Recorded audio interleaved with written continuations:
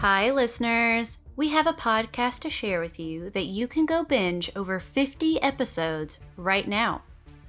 Every Thursday, we bring you a new episode filled with mysteries, conspiracies, and things that go bump in the night.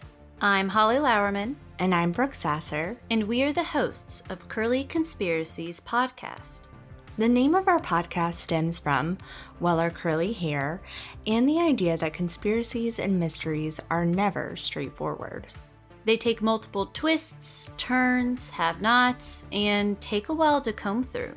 We have some lighthearted topics such as Eminem is a clone, the Coca-Cola conspiracy, and even the Kentucky meat shower. Some more serious topics like April is Blood Sacrifice Month, the Johnny Gosch disappearance, and the Nahanni Valley mystery. We also have your classics like the conspiracies surrounding Princess Diana's death, Mothman, and the Roswell incident. Check us out on Apple Podcasts, Spotify, iHeartRadio, Spreaker, and anywhere else you get your podcasts. So, go get your tinfoil hats ready and check out Curly Conspiracies podcast. Before we begin this week's episode, I'd like to start with a content warning. This podcast includes foul language and includes discussions of violent crimes.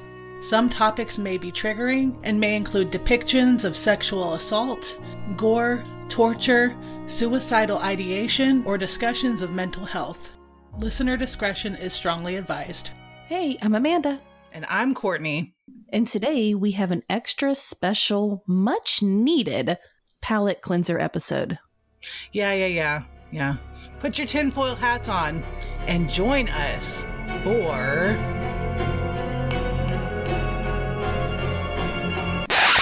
Hi, I'm Alex, and this is a nefarious distraction.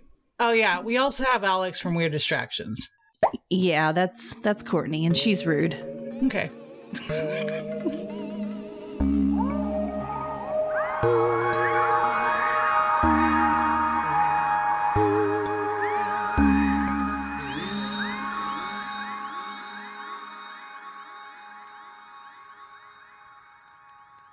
Before we begin the episode, I'd like to go ahead and cover a missing person real quick. Her name is Keisha Jacobs. She was 21 at the time she went missing, and she's from Richmond, Virginia. She went missing September 26, 2016. She was last seen leaving on foot from her apartment in the Midlothian area. It's been over 5 years now, and her mother is very vocal online about finding her, which as mothers ourselves, we fully empathize. She's featured in an HBO docuseries called Black and Missing. She's described as 5'3", 100 pounds, and has brown eyes and brown hair.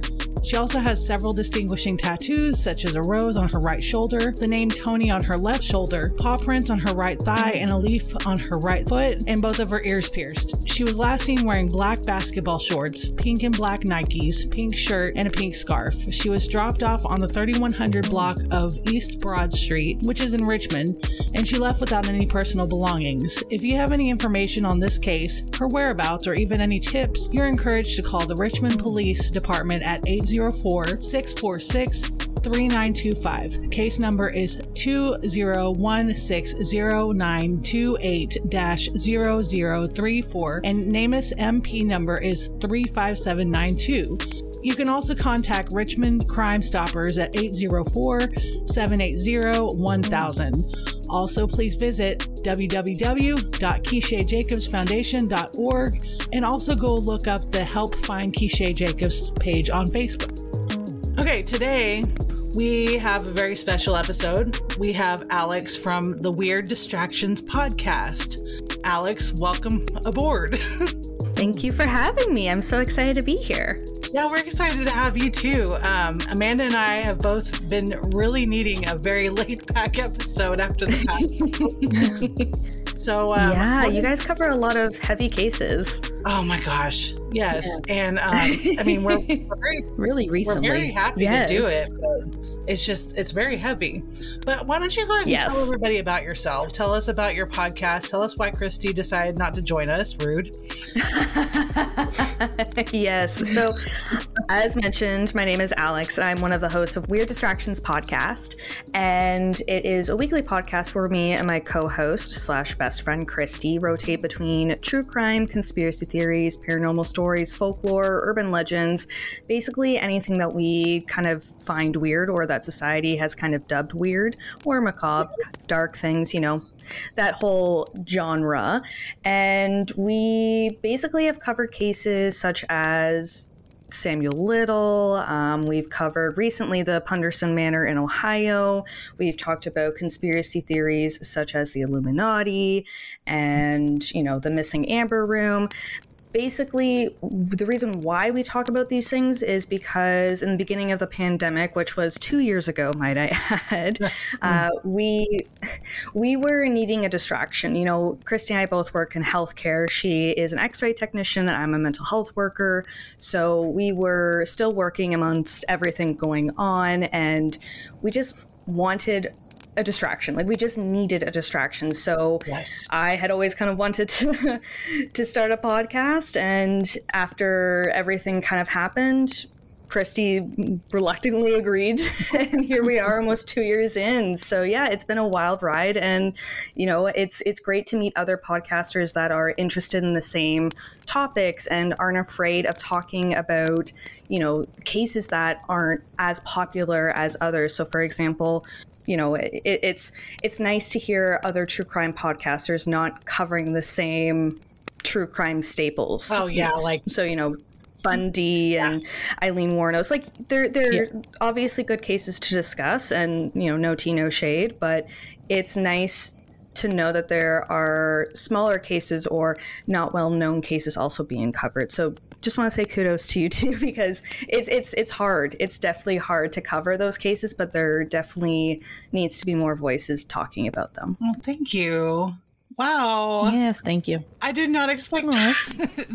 It's the Canadian in me. No, I can't help it. We love it. I'm not used to it. Like, a lot of people say that Texans are full of like Southern hospitality, and you know, I want to move to Canada. Oh, honey, bless your heart. Bless your soul.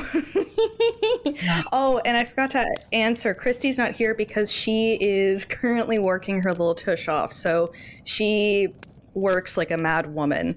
And if you listen to our show, you probably hear often her complaining about work because she often is working or doing the show with me. Yeah, so. she's working her ass. I have listened to your show. It's basically like you described. It's kind of like a variety show. And I basically, yeah, I love it. I remember when I first heard one of your episodes, I was like, I can get down with this shit. This is great. Oh, yay. Like, I felt the same way about y'all's show as I did when I first started listening to Morbid back in the day. Oh, wow. Oh, thank you. That's such a high honor. Thank you. No, don't humble yourself. I'm kidding. I used to listen to Morbid pretty religiously, and you know, then Amanda and I did our own, so it's cool. I mean, but yeah, Morbid does kind of set the tone a bit. I'll give them that. You know. Yes. Yeah. We did.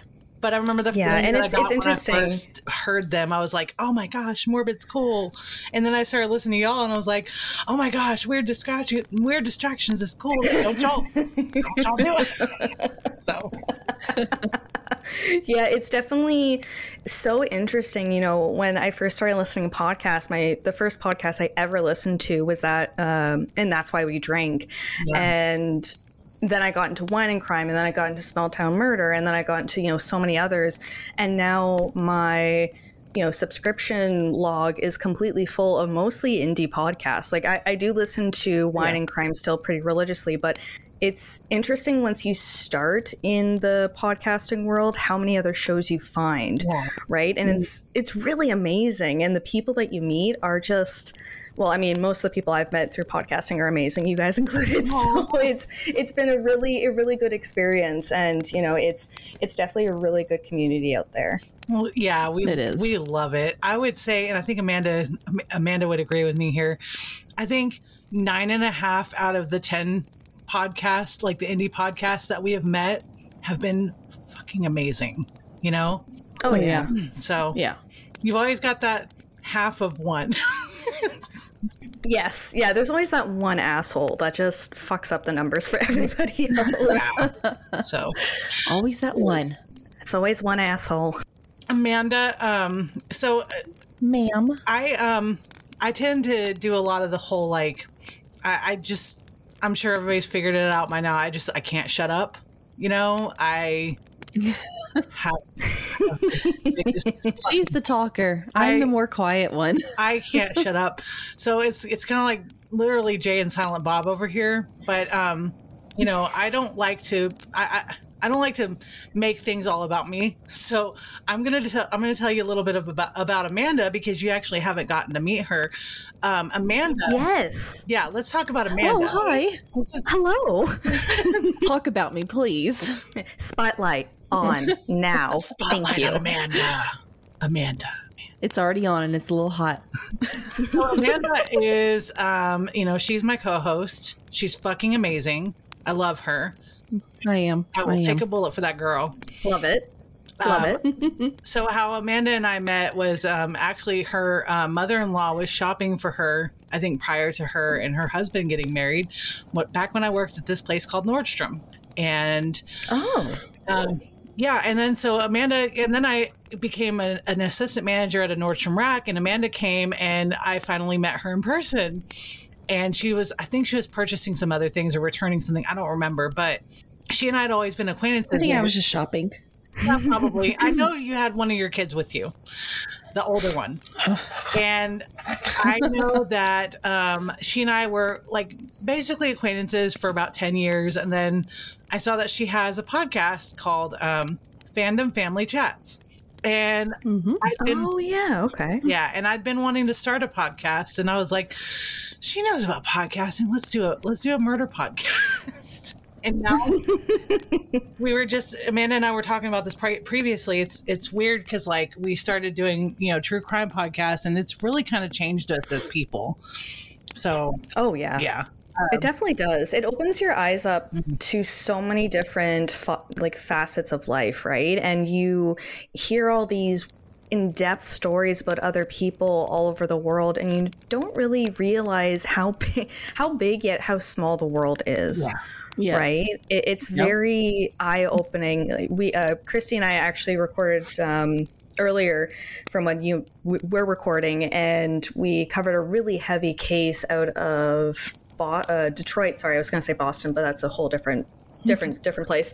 Anyways, out of Detroit, and I don't want to spoil it too much, but after we were done recording, I was so relieved to not look at those notes anymore because the case was so heavy. But in the same sense, it's one of those things where if we hadn't covered the case, I don't know if I would have known about it. And I kind of feel as though I feel more whole knowing about it, if that makes sense, and talking about it. Yeah. It's just finding these little stories of other people that, I don't know, you kind of collect them, right? And it's remarkable how many people have gone through the fucking wire with the justice system. And no shade to the American justice system, because the Canadian justice system is not any better, but your justice system is wild. Hey, you know what? Yes. Wild. You go ahead and shade us all you want, because we agree. We agree. Our justice system. Fair. Yeah. It's insane. I mean, like I said, Canada's no different, but it's the case we covered this earlier today. It was, as I mentioned, based out of Detroit, and the way it was handled was just baffling. So it's one of those things where it sounds as if it's a movie, but it's real life. And it's just kind of that shock reminder of, oh, wait, this shit does actually happen, or it has happened. Yeah. Yeah. Hey, Amanda, which case was that for you? Yep. The heaviest one? Yeah. I think that would be Sharon Matthews, because that Ooh, yeah. that That's happened heavy. in my neighborhood. Oh, wow. And so that was a very, very personal Yeah. case for me. Other than that, I really think maybe like Alex Van Dalsen, because you're talking with these unknown cases that we've been doing. We're actually talking to the families and, you know, their moms and their sisters and friends, and you really put yourself in that space to where you're in the middle of it. Yeah, you And really it's- get tied up into it, right? Yeah, and it's hard. It weighs you down. Oh, for sure. And, I think it's great that you two connect with members of the family. I don't have the balls to do that because I am terrified to say, when it's just Christy and I recording, I word vomit a lot. I'm trying really hard not to tonight. But Okay, it's fine. I word vomit like We do all the time. okay, good.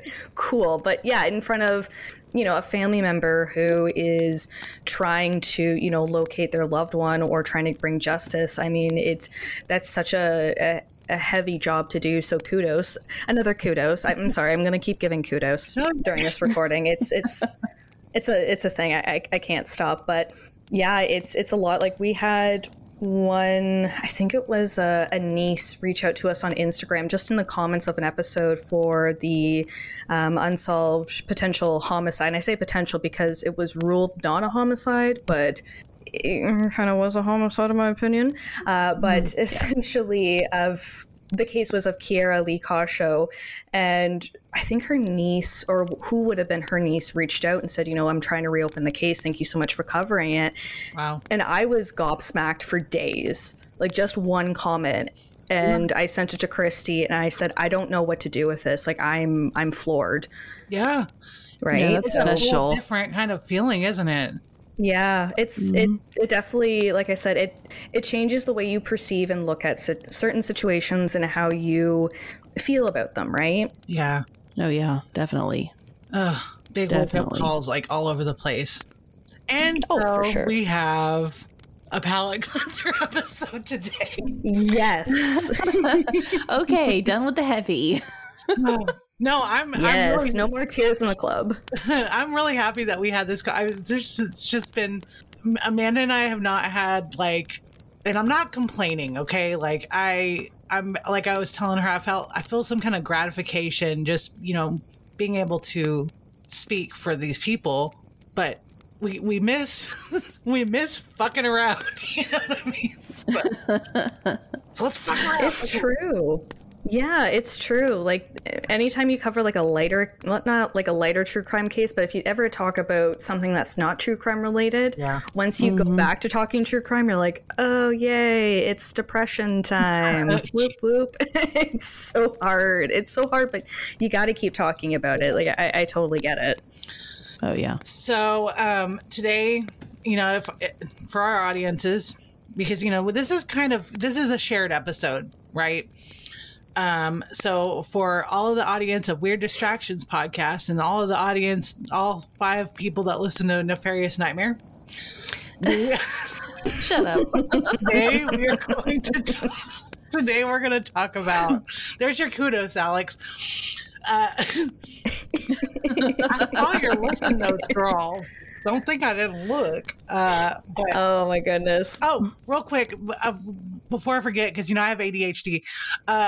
I want to thank Argy, aka Tom, aka Grandpa. Tom. Yeah, my grandpa. I love Tom. I love Tom. Tom is #1 grandpa, man. Like he was. Yeah. I reached out on Twitter and I was like, we need to do like a collaboration, blah blah blah. And he was like, Weird Distractions. And I messaged. Aww. Yeah, and I messaged you, and I remember thinking this person is not going to want to talk to me. I am so annoying. Oh my gosh.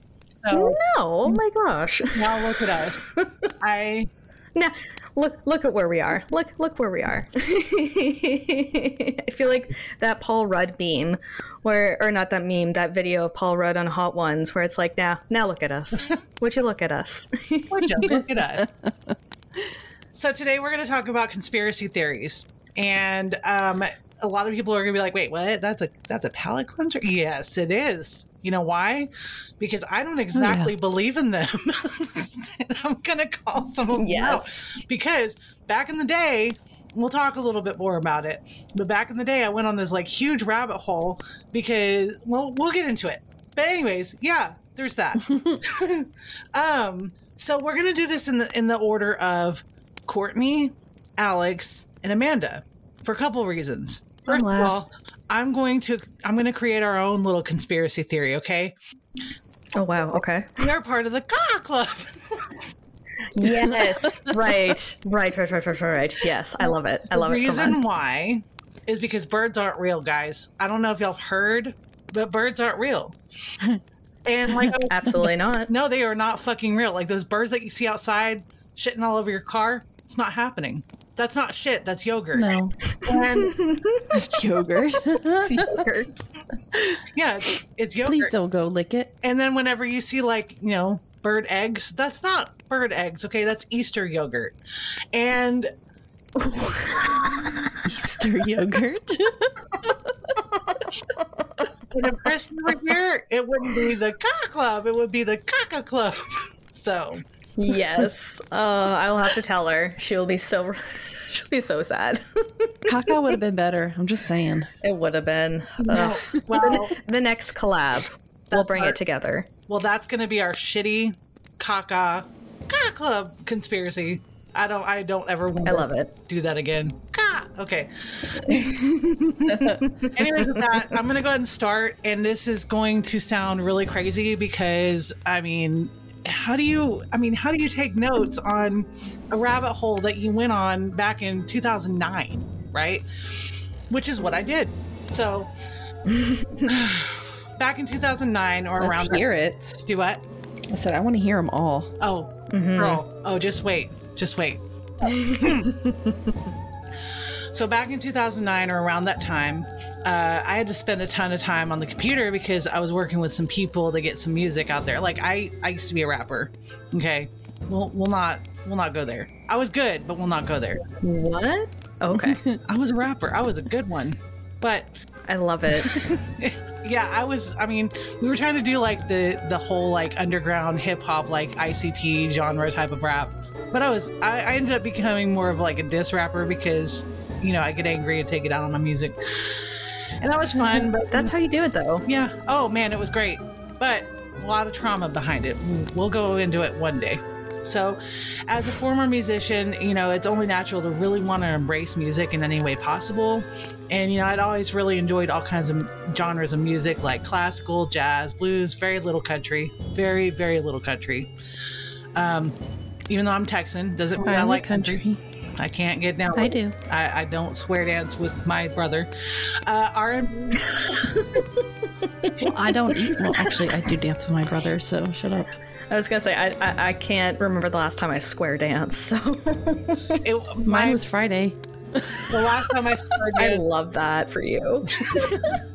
The last time I square danced, I was in the 5th grade.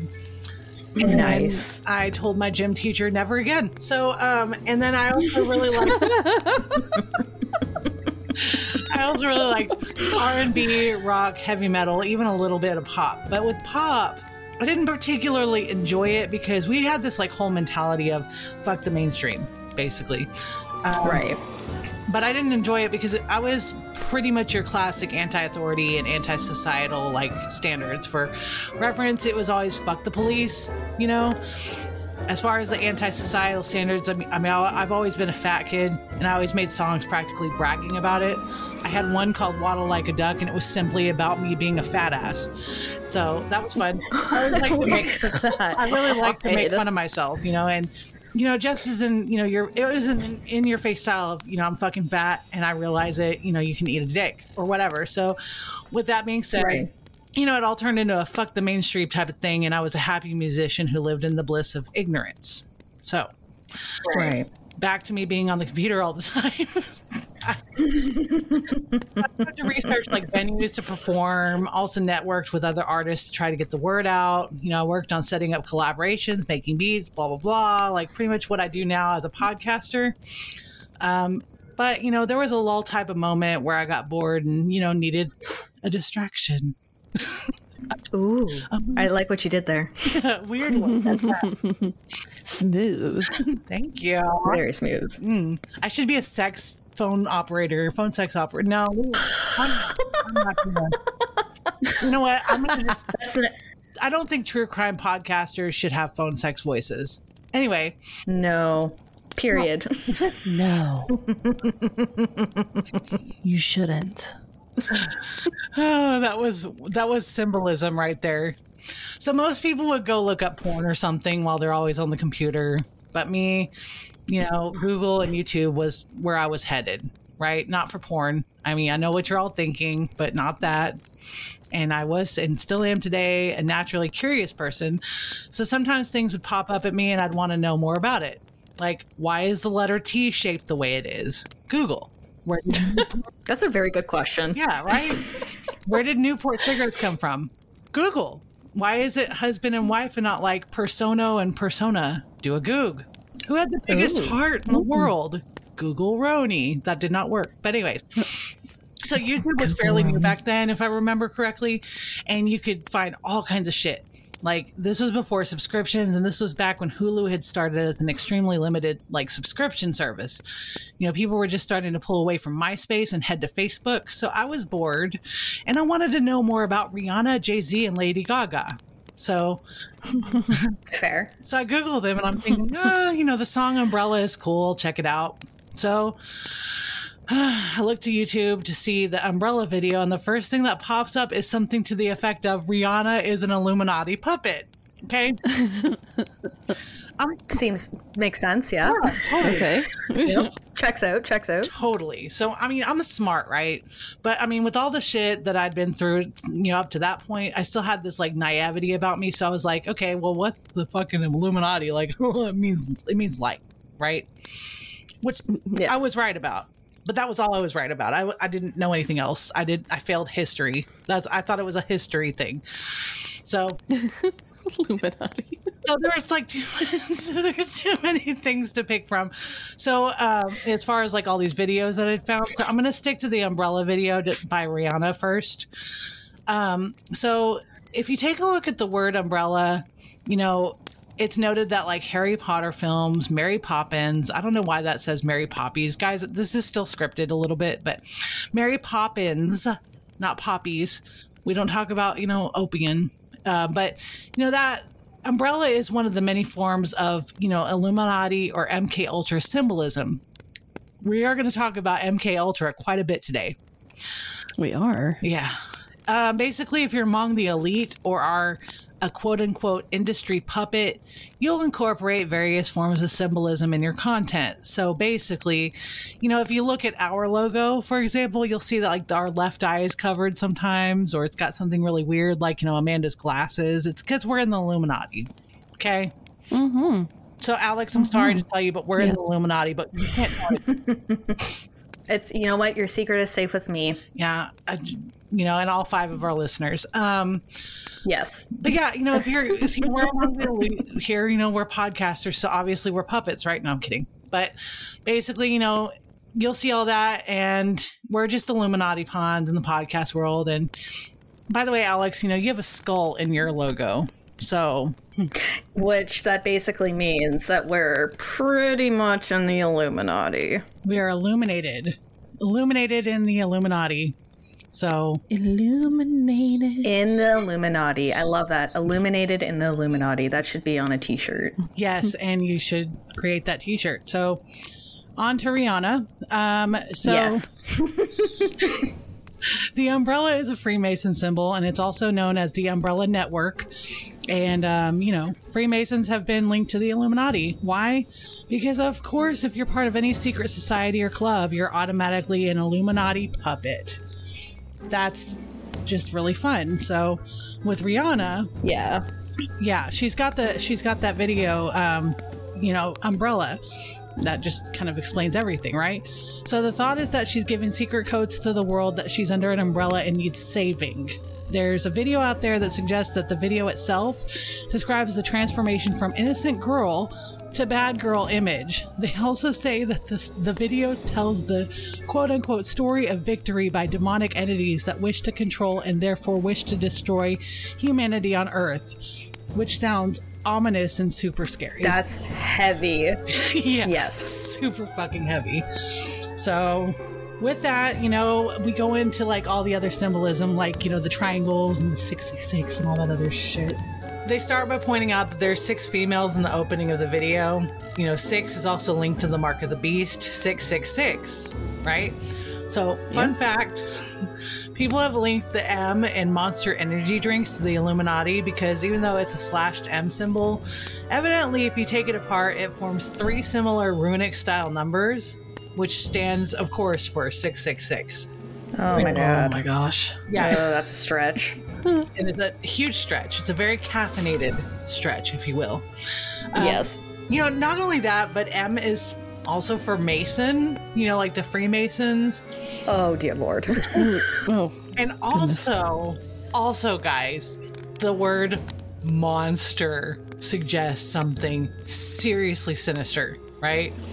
I mean, No. Yeah. wow. Yeah. Wow. So basically, we're fucked. Okay? We're fucked. Yeah. Yeah. Any way you put it, we're fucked. Oh, man. So anyway, at the end of the video, it's 6 males. You know, this obviously means the whole duality bullshit. You know, one particular video states that the male entities are the children of Rihanna and her Illuminati rapist, quote unquote, Rain Man.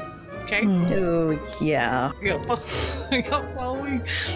And by the way, like there's rain in the video because the video is about the song Umbrella. Umbrella? Yeah. Which, you know, kind of goes hand in hand with rain, but this video is very, very much stretching and saying, oh, but no, it's her rapist, this Rain Man person. Oh, So wait. insane. But there's more. Oh, God. Oh, Lordy.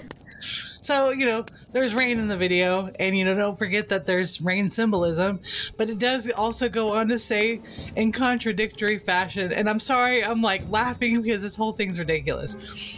But Rihanna, first of all, they keep calling her Rihanna, and I'm like, no, it's fucking Rihanna.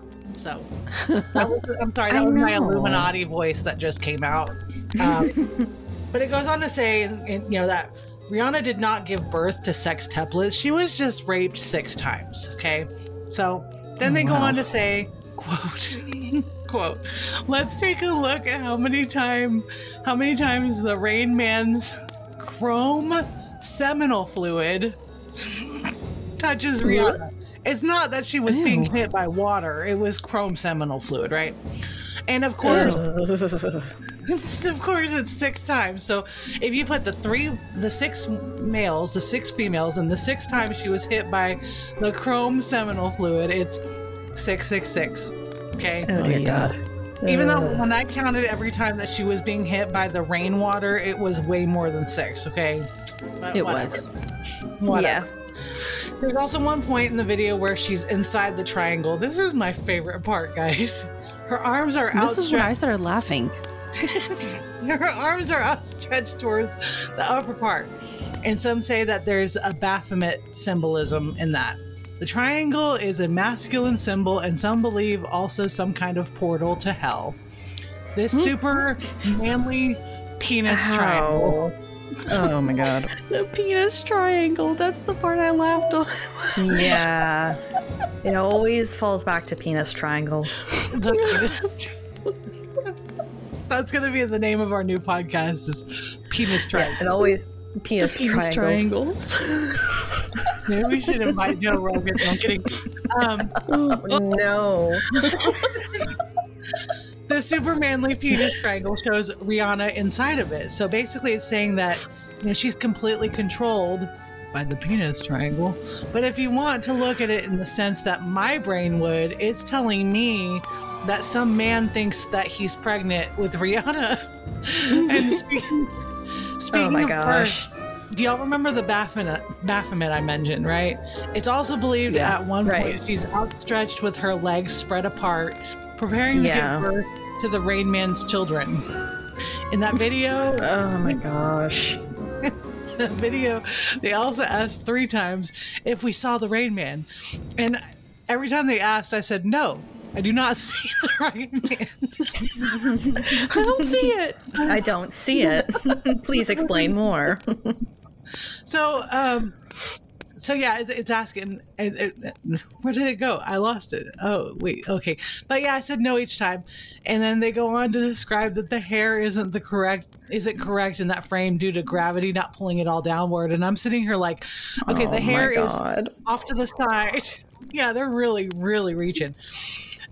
They also go on to like say that the neck would have to be 11 inches, and why is it that the posterior and anterior are seen at the same time? Blah blah blah. Science. Basically, they're saying that in this black and white still frame that they happened upon, right? That reflections don't exist, but where's gravity? It's kind of like the whole ICP, how do magnets work type thing. It's really weird. So, I guess nobody caught that Definitely joke. Bizarre. Magnets. Magnets. Speaking of, I think that whole conspiracy happened around the same time too. But yeah, anyways, the entire time I'm thinking, there's reflections, there's the filter of the image, the filter over the image, and also Photoshop exists, to which they confirmed the image has been doctored. But wait. Oh, what? No. Wow. Yeah. The right shoulder is not, in fact, a right shoulder. It's an eye. What? I'm sorry. Goodbye.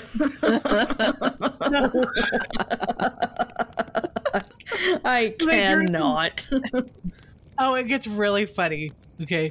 They drew some eyes on it, and then they keep saying that this image has been doctored on purpose. And they're like, do you see it? Over and over and over. And I think they're wanting me to see like the Baphomet symbol, but finally I was like, oh yeah, that's cute. It's a Scottish Terrier. It looks like a fucking Scottish Terrier. So. Oh my gosh. Yeah, it wasn't a Baphomet, it was a dog. So. Yeah, it was. I love how the internet's like, you know what we really need to do? We really need to ostracize Rihanna. Yeah. And put her in the same grouping as everybody else with this whole Illuminati thing. Yep. And by the way, have you seen how long her neck is? Like, it's just... And have you looked at her right shoulder? And, hey, look at how she's dancing. This definitely means that, she's going to have, 6 tuplets?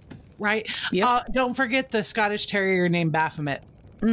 Yes. How could I? How could anyone? I took a screenshot of it what I saw, and you'll totally see it once I send it to y'all. It's funny.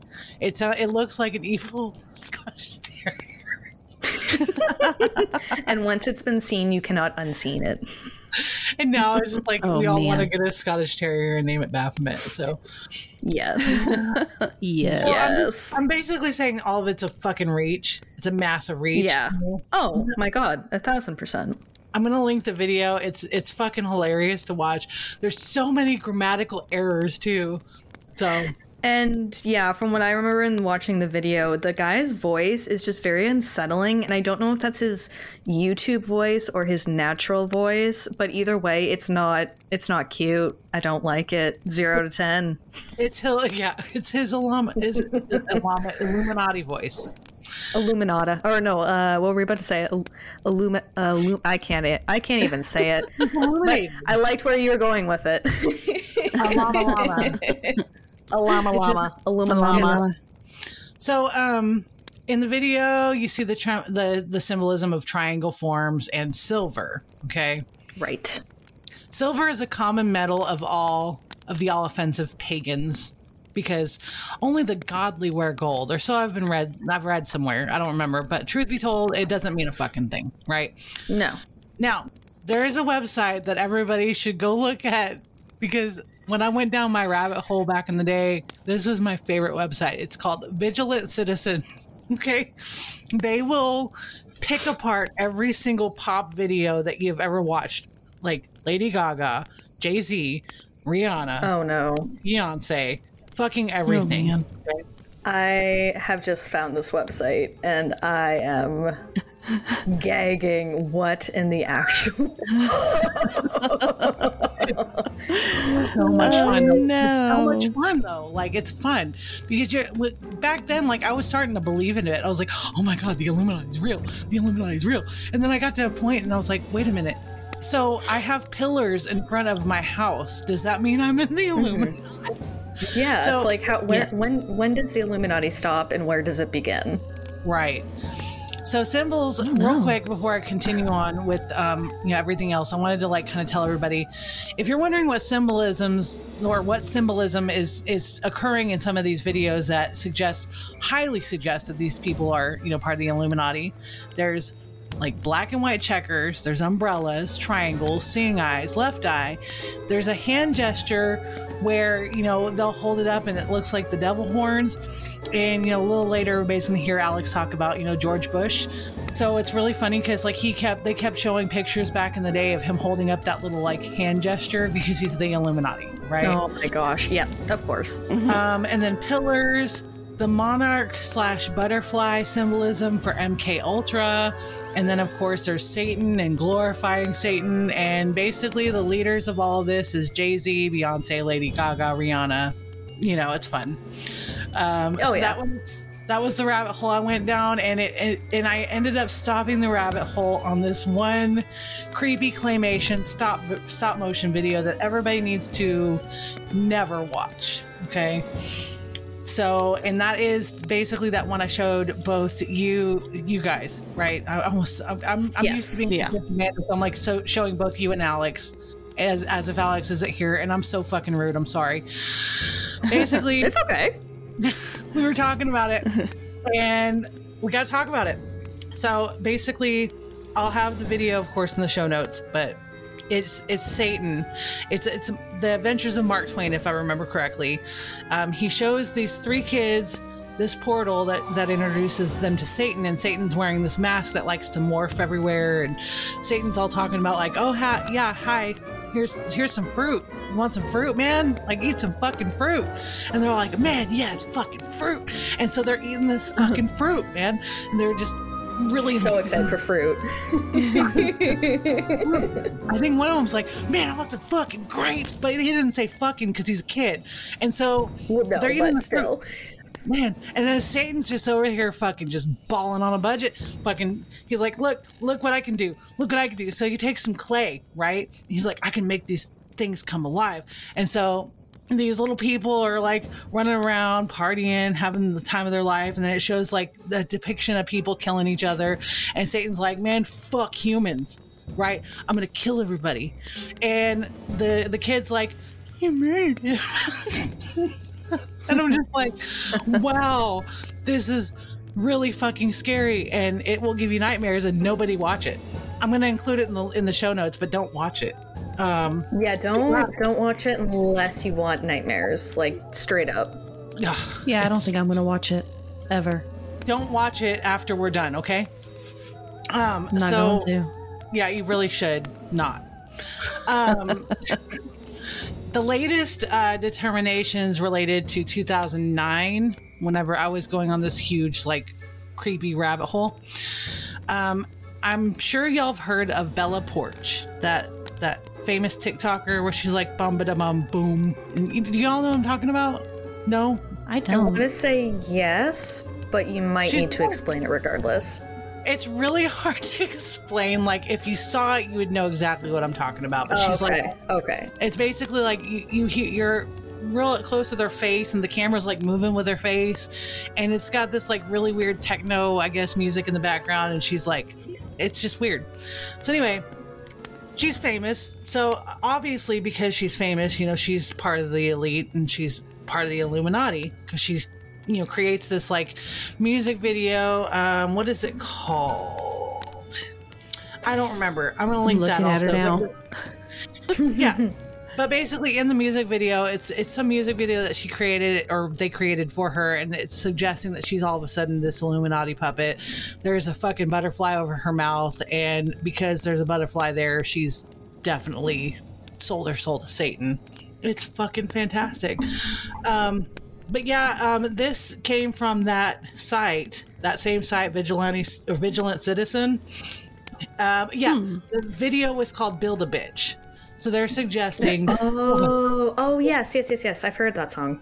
Yeah, so they're saying, quote, elite TikToker like many TikTok stars, Bella Porch became famous by posting videos of her lip syncing to various songs, performing dance moves, and catering to the needs of thirsty boys by wearing revealing cosplay outfits. She's mostly known for creating M to the B, So yeah, M to the B. Boom. M to B. It's the most liked TikTok of all time with 50 million likes. So basically back then it was, pop stars, and now it's TikTokers. So my conclusion. Right. I don't really have a conclusion. I just wanted to tell everybody about how I went on this rabbit hole and it was terrifying. But there's a movie about there's a movie about MK Ultra on Netflix, and I forgot what the name of it is. I deduced after all this that this is all bullshit, but this movie is fucking creepy. I want to say that it's called The Signal, but I don't remember it being that. I remember about it being a couple living in this like remote home. There's some kind of radio frequency signal that drives them into psychosis or something. And then the woman then comes across like these abandoned closets and remembers mind control experiments happening in those closets. And, it gave me nightmares. So, also, nightmare fuel. Yeah. Fun fact, we used to actually be able to actually join the Illuminati online. Did y'all know that? Yeah, I did actually. Oh, wow. Of course you knew that. Of course, because I'm the illuminated Illuminati. Oh, yeah, because I didn't. We're checkerboard puppets. So, but now when you click it, it basically takes you to this like Anytime Fitness ad. So that's fun, So, yeah, that's depressing. Yeah, I'm not a puppet, so I'm not going to be joining the Anytime Fitness Illuminati unless you count, for my husband in the bedroom with his penis triangle, if you will. But the moral of the story, are y'all following still? I want to make sure I didn't lose y'all. No, I'm here. Yeah. I just want to make sure because, fear the penis triangle. I was just trying to hold back my laughter. Yes. Oh, laugh. It's great. This is our college. But yeah, the moral of the story is that pineapple pizza is Illuminati symbolism because pizza can be a triangle and there's a million triangles on a pineapple. Science.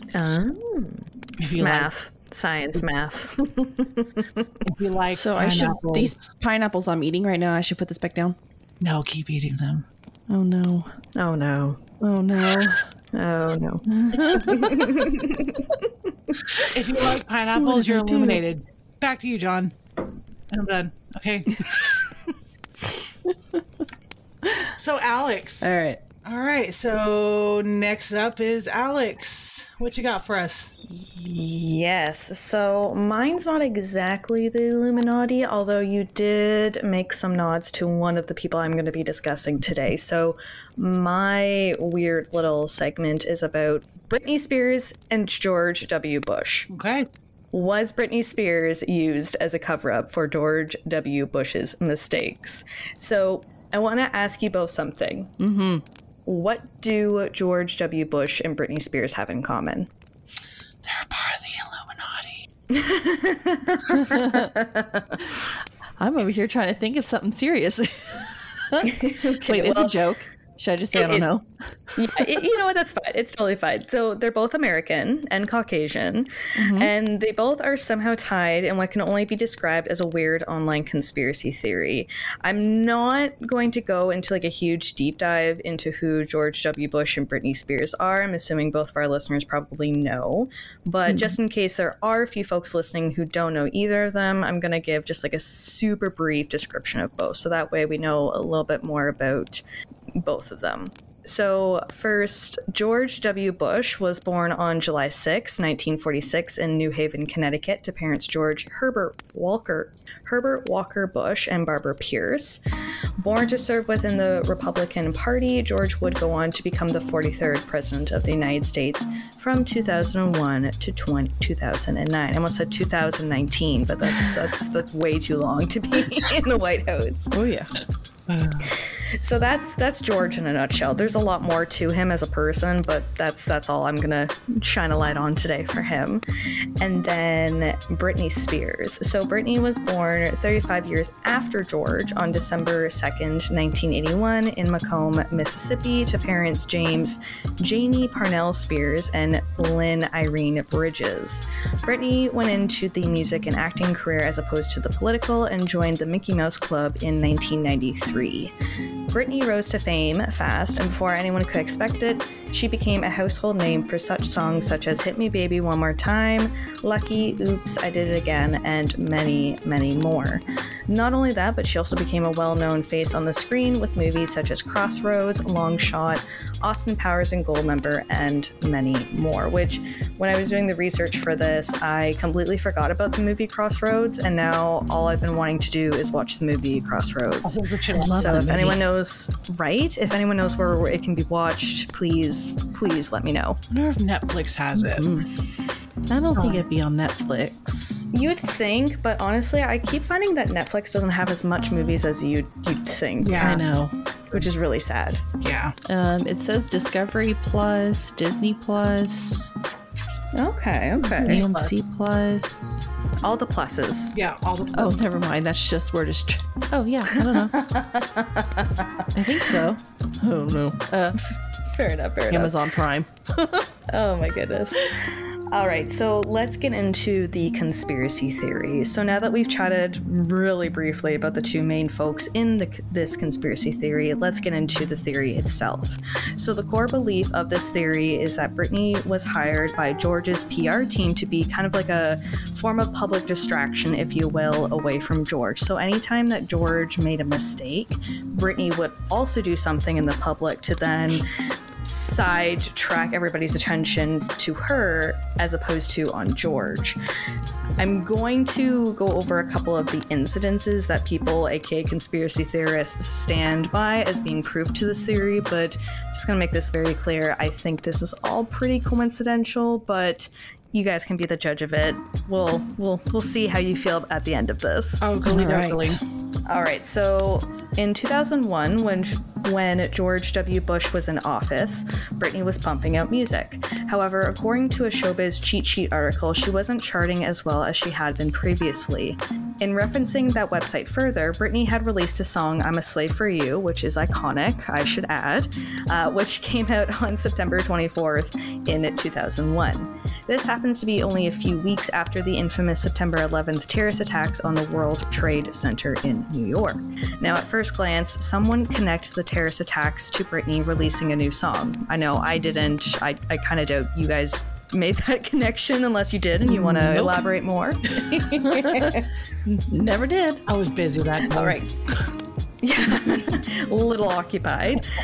So others online primarily seem to think that this was actually a very planned, meticulous PR move for both Britney and George W. Bush. Britney wasn't doing well on the charts in comparison to previous hits, and some were judging how George W. Bush was dealing with the recent terrorism attacks, as well as other conspiracy theories that were simultaneously being created about George, such as, he had something to do with it, or just a bunch of nonsense around the September 11th attacks, right? Mm-hmm. So there's a lot going on, but within all that chaos is the fact that this is kind of where George and Britney are first connected. So the fact that Britney released a new song shortly after the attacks has seemed to fuel the theory that Britney was potentially hired to make George W. Bush and his administration look better, or to at least divert attention away from them and on to Britney. Another suspicious event that fuels this theory is when Britney had her famous on-stage kiss with Madonna in 2003 at the VMAs. Now, according to the Showbiz cheat sheet article, the kiss happened around the same time that Bush was facing backlash for the Iraq War. So while everyone may have started hyper-focusing on talking shit about Bush, it was quickly changed to discussing the famous kiss between the Queen and Princess of Pop music, which, once again, kind of just seems like coincidence. Like, I don't think people were talking about Bush on one specific day, and then that day just happened to be on the 2003 VMAs, and then they're like, oh crap, we have to divert this attention. Quick, Britney, kiss Madonna. I doubt that. Definitely. No. I think it's just two demographics. Yeah. Exactly. It's just two things happening around the same time, but conspiracy theorists are going to theorize, right? Oh, yeah. Well, I was already kind of conspiracy theorizing for a minute because you said that, there was I'm a slave for you. And then we talked about George Bush with his, devil hand. And oh, right. Okay. Illuminati. You know what else is a little bit weird? Do what? What? Courtney, what shirt am I wearing today? Fuck. I forgot. It says most days I feel like 2007 Britney. That. Oh my God. That is How weird is that? I'm wearing a Totally planned. I'm wearing a Tech 9 shirt. No, totally not. I love it. I love it so I much. put this on at like 7 a.m. I did not know what I was doing tonight. It all circles back to George W. Bush and Britney Spears and the Illuminati. Yes. Yeah. Oh my goodness. Ultra. So now jumping to January of 2004, Britney was in the headlines again when she married her former childhood friend, Jason Alexander. The 55-hour marriage took place during the same time when Bush's former aide, Scooter Libby, was set to stand trial for leaking the name of an undercover CIA agent. Once again, people may have started focusing on what was happening with Bush, but then switched to Britney due to the new hot gossip. So basically, there's a lot of heat going on with this Scooter guy who was attached to Bush, and just so happens at the same time, Britney is in like a very short marriage.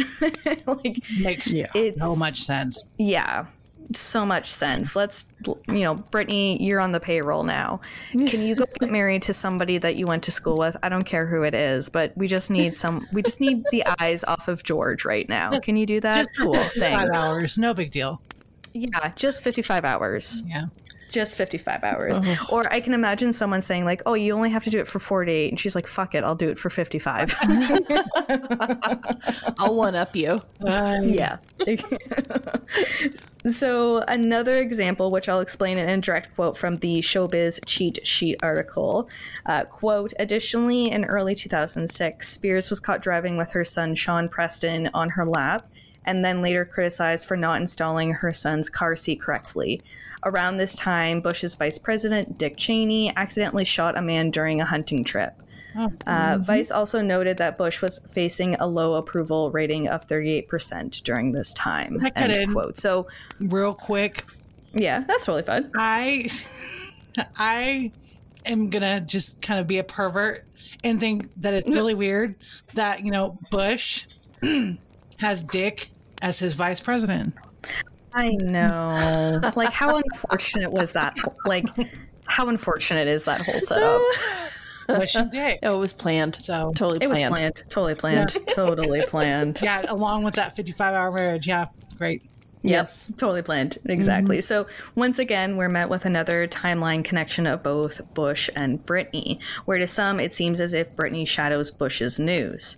So another 2006 event that some online conspiracy theorists have held on to is the November 6th announcement of K-Fed and Britney separating, which took place apparently one day before a midterm election, where Republicans were at risk of losing potentially 33 Senate seats and 435 House seats, which to me this kind of begs the question, was Britney's announcement a way for the Bush administration to avoid being looked at since they were potentially about to lose? I don't have the answer to that. I don't think anyone really does, other than the conspiracy theorists online. But it's fair to ask, I guess.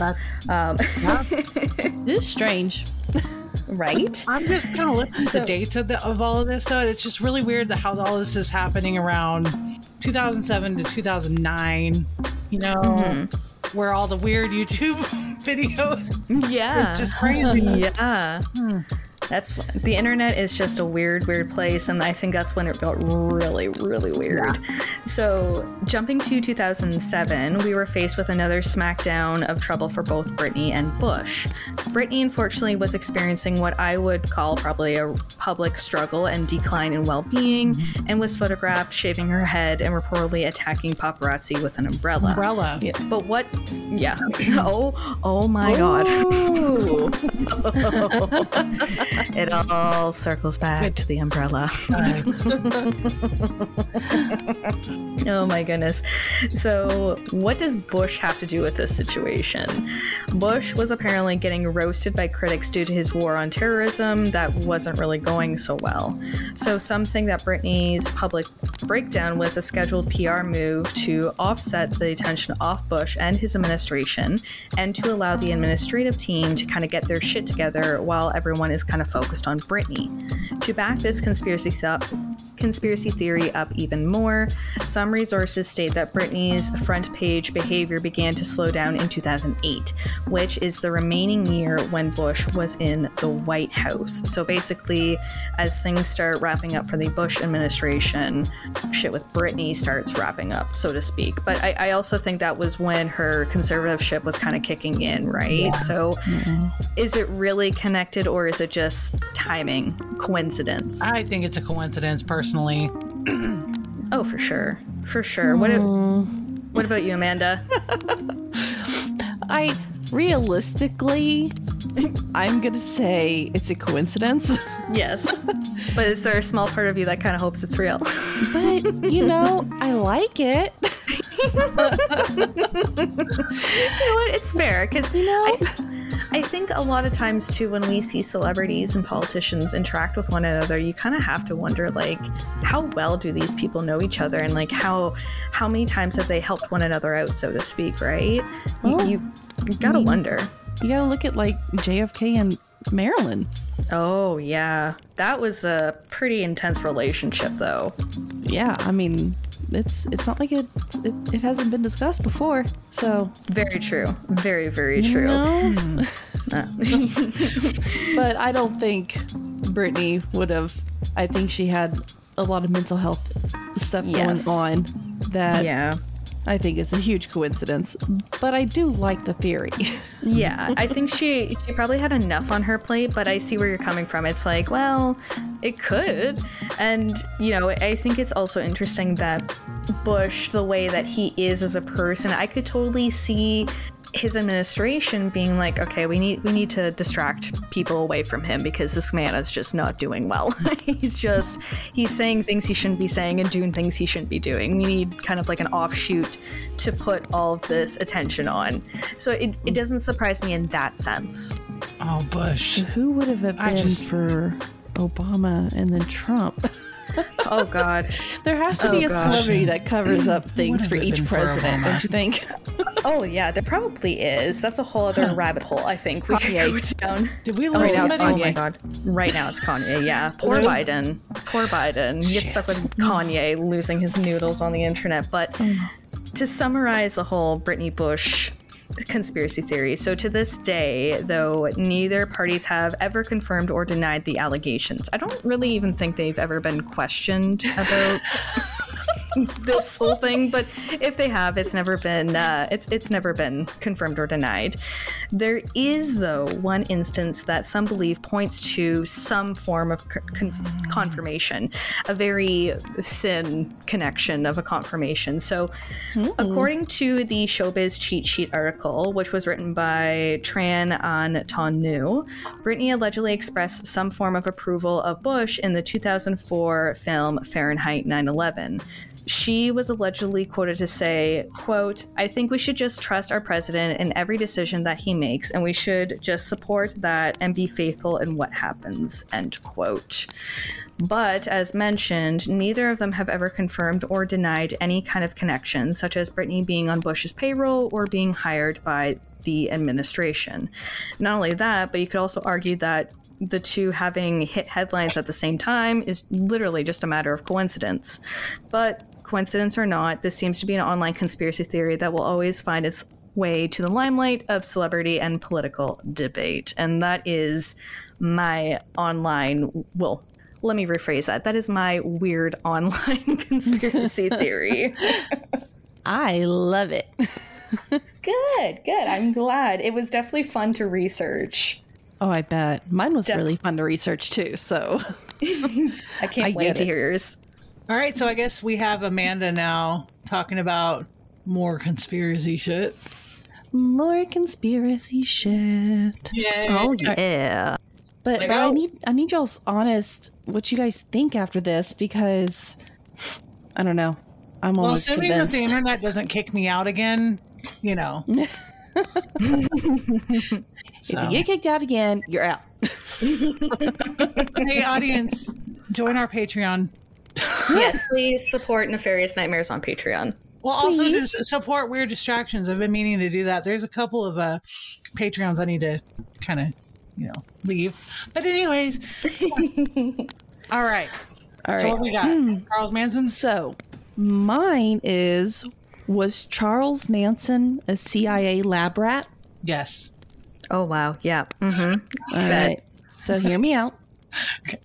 Do you think it was possible that Manson might have been an FBI informant feeding the agency information about drugs and the nightlife? Yes.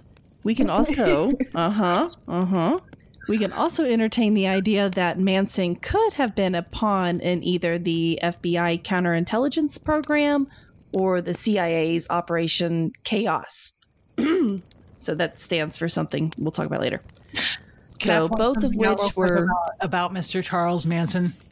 Go for it, baby. Okay, so we're talking about like earlier about conspiracy theories, and one of them being like the all-seeing eye. Mm-hmm. Okay, all-seeing eye is to third eye is to that horrific symbol that he had in the middle of his forehead. Oh, Yep. Right. Yeah. Think about it. Yeah. So, Hate it, but yeah. Yep. definitely, he was part of the Illuminati. Totally. All right, so both of those were designed to disrupt and pretty much survey America.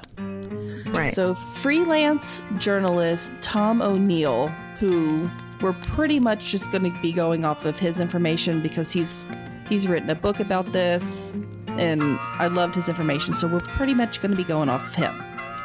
So for this case, he interviewed Shirok Hatami, which was a celebrity photographer and close friend of Sharon Tate. So O'Neill stumbled across an intriguing revelation that Hatami had been informed of the murders 90 minutes before the bodies were ever found. He said that on August 9th, 1969 at 7 a.m., he got a call from an acquaintance named Reeve Whitson, who Hatami described as, quote, mystery man.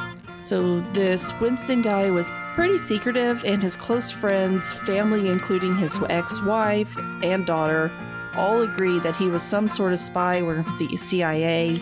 Hang on. O'Neill filed a Freedom of Information Act request, and the CIA issued a response saying it could neither confirm nor deny that Winston was ever an agent. Amanda? So interesting. Hello? This is going. We're getting in. Oh yeah.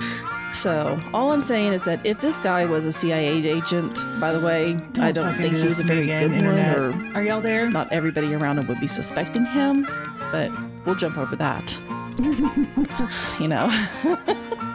So Whitson's close friends, including retired General Curtis Bombsaway LeMay, as well as former Nazi intelligence officer Otto Skorzeny? Yes. I don't know. Yep. And mobster Charlie Barron. So he's friends with all these people. Oddly, also weirdly enough, he also knew Roman Polanski, Sharon Tate's husband, and Jay Sebring, who was the other victim that was there with Sharon. So Winston was, yeah, I mean, all of this really does tie together. It's really insane. So Whitson was acquainted with Beach Boys drummer Dennis Wilson, who pretty famously partied with the family for a time, the Manson family. Yeah. He also knew Manson himself. His close friend Neil Cummings told O'Neill that Winston believed he could have stopped the murders, and had Manson under surveillance at the time, which explains how he was able to phone Hamadi with the news before the bodies were even found. Wow, okay. Then, to try and figure out why Manson's parole was never revoked, even though he was arrested on multiple occasions, including rape, might I add. Yeah. We'll turn our Gross. attention to, This got Don't me like it. riled up. Fair enough. So we're going to kind of turn our attention to Roger Smith, who worked as a Manson parole officer. Okay. Manson had been paroled in Los Angeles, but he moved to the San Francisco Bay Area without notifying the parole board. which obviously is a violation. Big no-no. Yes. So Roger Smith was part of 2 federally funded studies as well. The first one was the San Francisco Project, which was a study on parole best practices. And he was he was also a part of the Courtney. What's it's up? the ARP. Give me 1 second. Amphetamine? Maybe. Oh, Amphetamine Research Project. I just can't read my own notes. No, you're So good. I the was ARP. really just deeply listening, and I put my notes away. You're good. I got it. So the ARP, which was a study on effects of speed, the drug, on violent behavior in street gangs. Both of these projects were funded through the National Institute for Mental Health, which had been used as a front for the CIA money during the MK Ultra psychedelic experiments. Oh, wow. So Smith started with an average caseload, but by the end of his short career as a parole officer, he was just doing this while getting his doctorate in criminology. So he wasn't like a full-time parole officer. He was getting his doctorate, and he was doing this kind of like this, I guess, Like a side thing? Yeah, like a side hustle, so to speak. Yeah, exactly. Huh. Interesting. I mean, that's kind of a cool side hustle, I guess. Yeah, I mean, you don't really hear of that often anymore. No. So Manson, by the way, was his only client.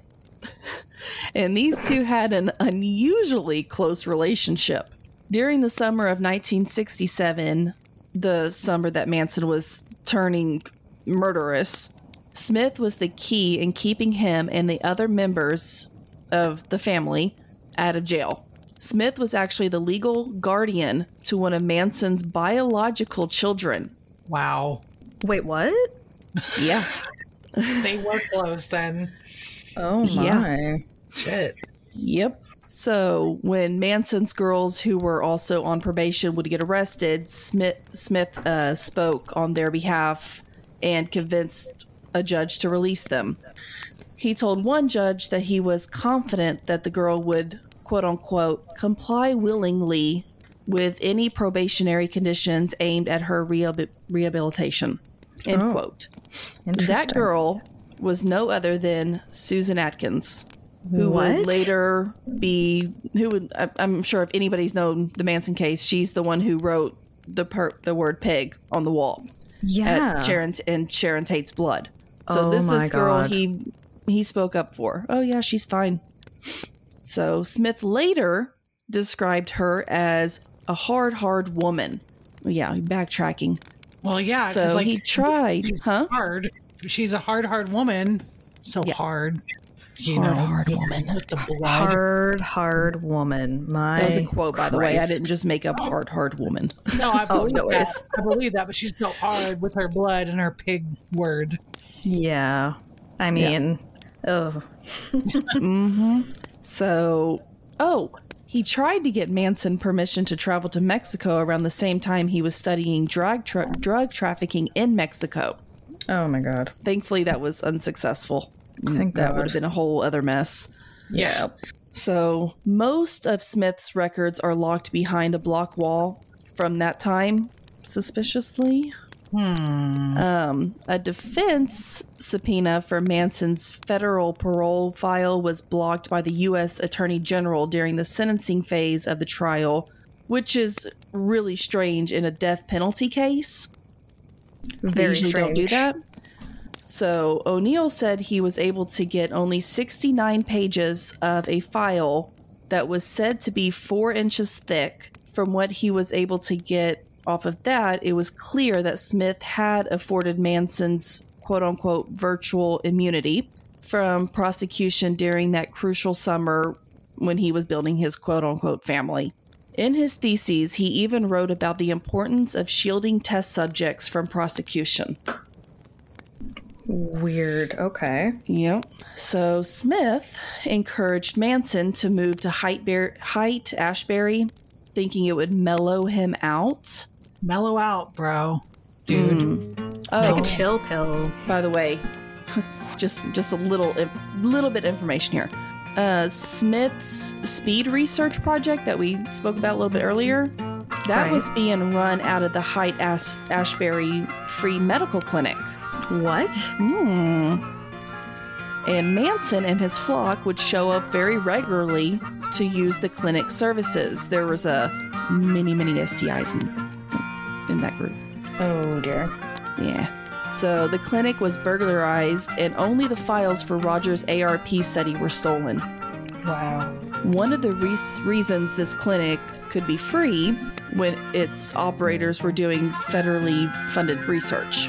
So Dr. Dave had funding from federal agencies, including hefty grants from the NIMH to study the effects of illegal drugs. So Dr. Dave's research involved pumping lab rats full of speed, as well as psychedelic drugs, as in LSD, causing aggressive states in them. One of the most famous researchers working out of the clinic was Louis West. I always say Lois, and I don't know why. It's Louis West, who was a psychologist that was a contractor in the CIA's MK Ultra mind control experiments. Oh, wow. Damn. See, this is all kind of starting to make sense then. Like, if I were to believe in this, which I'm not saying I do. Mm-hmm. No, but... If I were, right? Kind of explains the crazy that is Charles Manson. But yeah. Yeah, it does.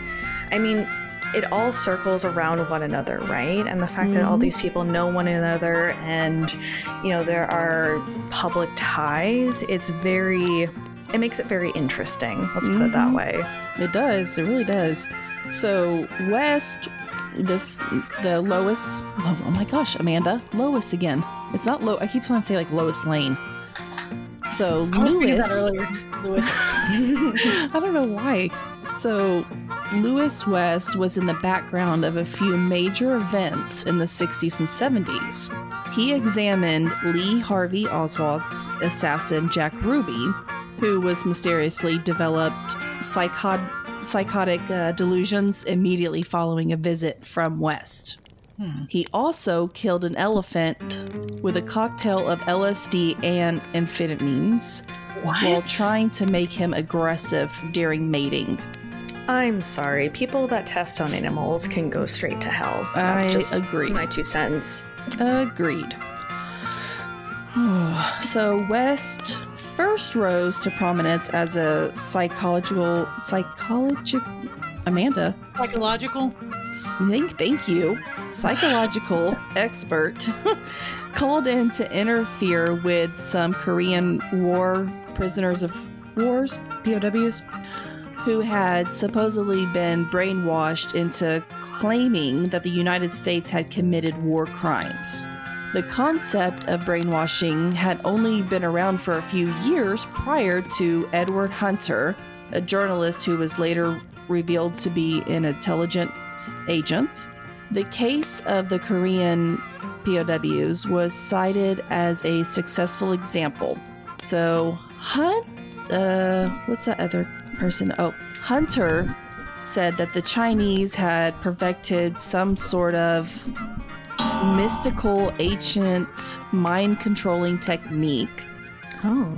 In all reality, they had been tortured into making the confession. Yeah, there's a little bit of a difference. Yeah. So anyways, the incident spurred a race to find a way to produce Manchurian candidates who could be programmed to carry out missions. Oh dear, right. So the top secret MK Ultra project explored a host of other intelligence applications, including interrogation and messages implanted in their subconsciousness, also creating false memories. Hate that. I know.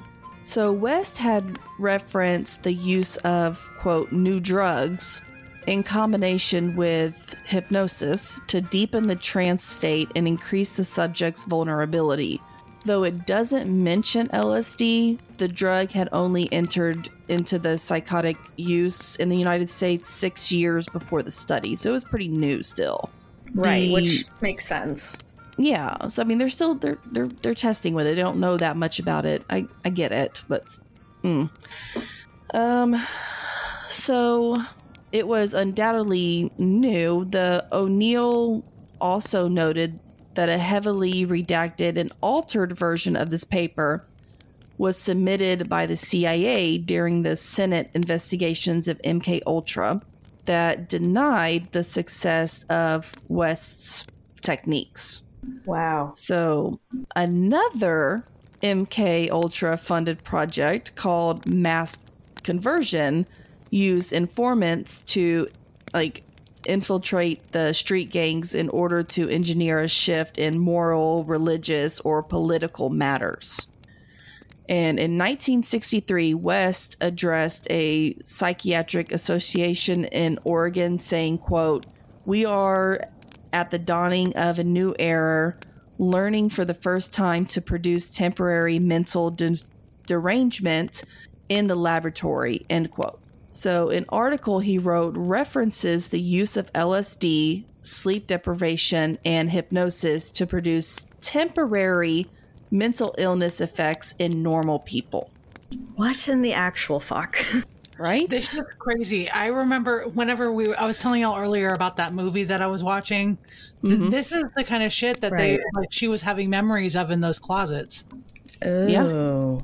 Yeah, and that shit that's crazy. It's insane, and it gives you nightmares. Right. Just, oh, yeah. Imagine being in that position. I wouldn't want to. Okay, don't imagine. So supposed to be a palate cleanser. Great job. I know, right? I'm getting all serious over here. So West was receiving grants from many of the same organizations that had served as fronts in the past for MK Ultra, including the Foundation's Fund for Research in Psychiatry Incorporated. And his Haight-Ashbury project seems pretty close to an MK Ultra experiment called Operation Midnight Climax. Giggity. In which fake... You made me giggle. All right.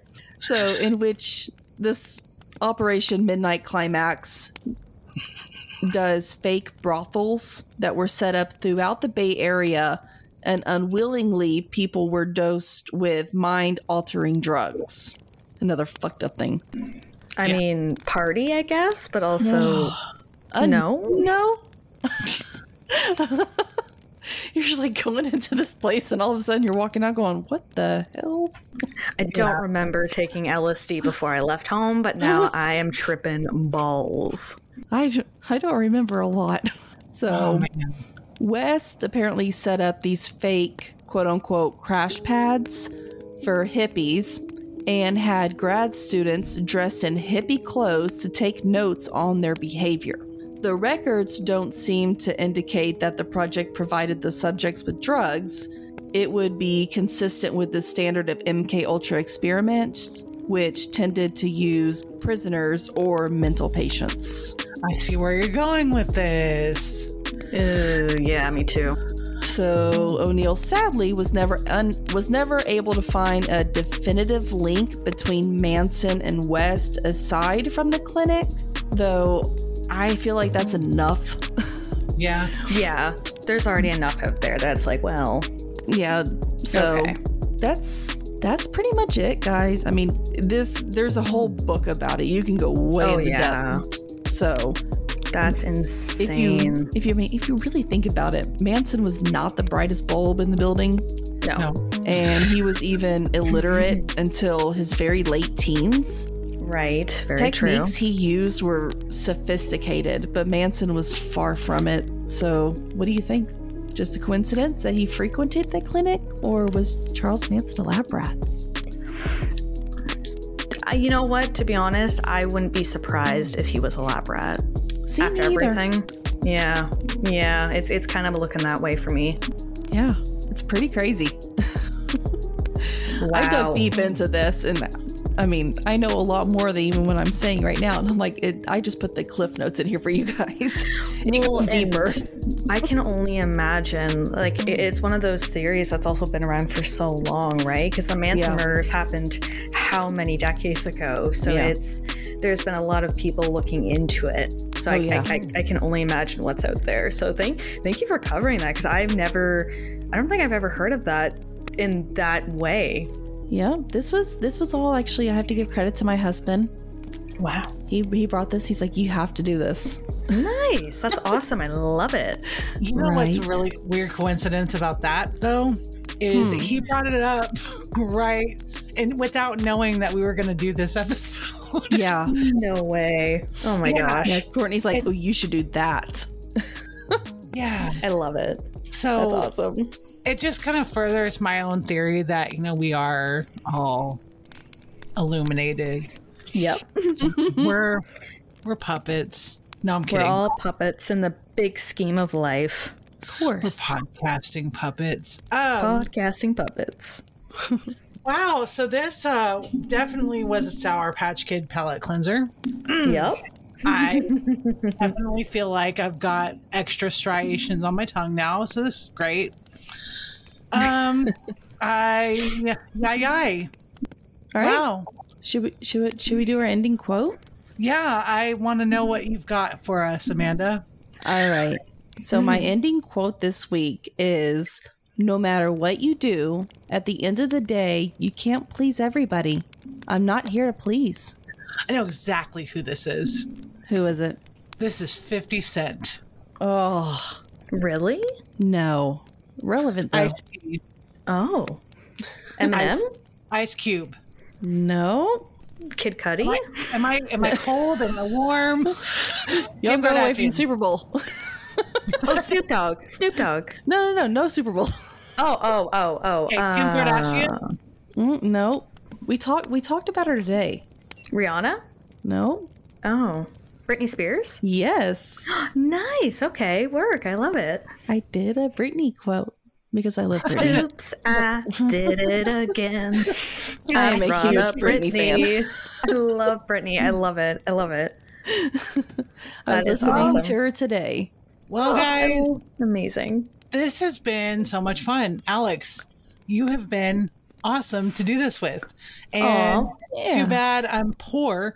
If I weren't, we would have internet issues back and forth. Shit happens.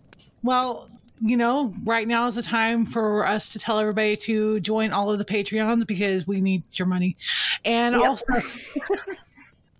and because eventually I want to move out of Texas to Canada. Hey? Yes.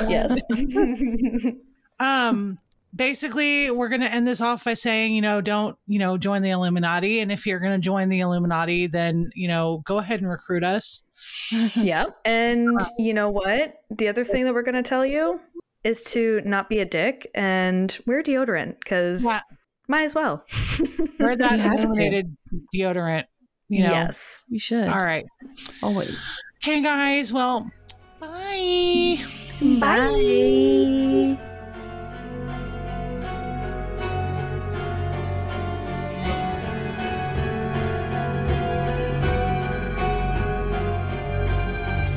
Thank you for listening to A Nefarious Nightmare.